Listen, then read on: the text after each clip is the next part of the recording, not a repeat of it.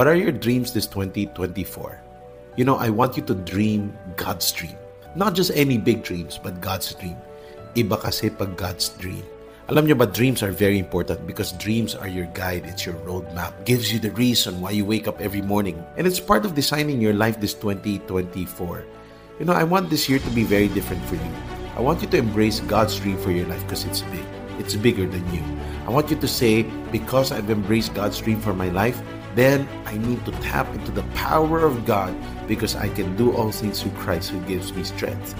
I need divine strength to make that happen. So what's your wildest dream? What's your stand still prayers this 2024? Now let me share to you the magic combo, the magic into making this happen.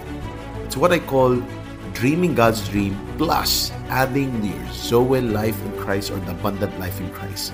Somebody who understands Zoe life, the life that flows because of Christ in me, would understand that dreaming God's dream is only made possible if you put your identity and your life in Christ alone.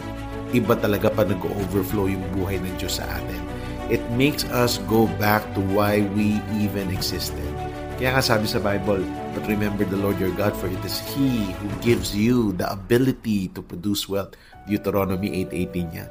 Ibig sabihin, it's the life that is in me that produces the fruit that I need to succeed in this life. Gusto mong balikan yung taon mo and you'll be able to say in every step of the way, whether in good times or bad times, oh, God is good all the time, and all the time, God is good. Your journey is about to begin. Take that life that you have in Christ.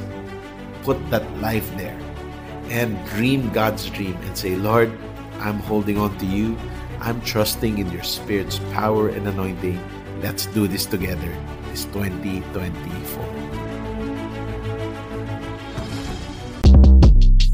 Shortcast Club.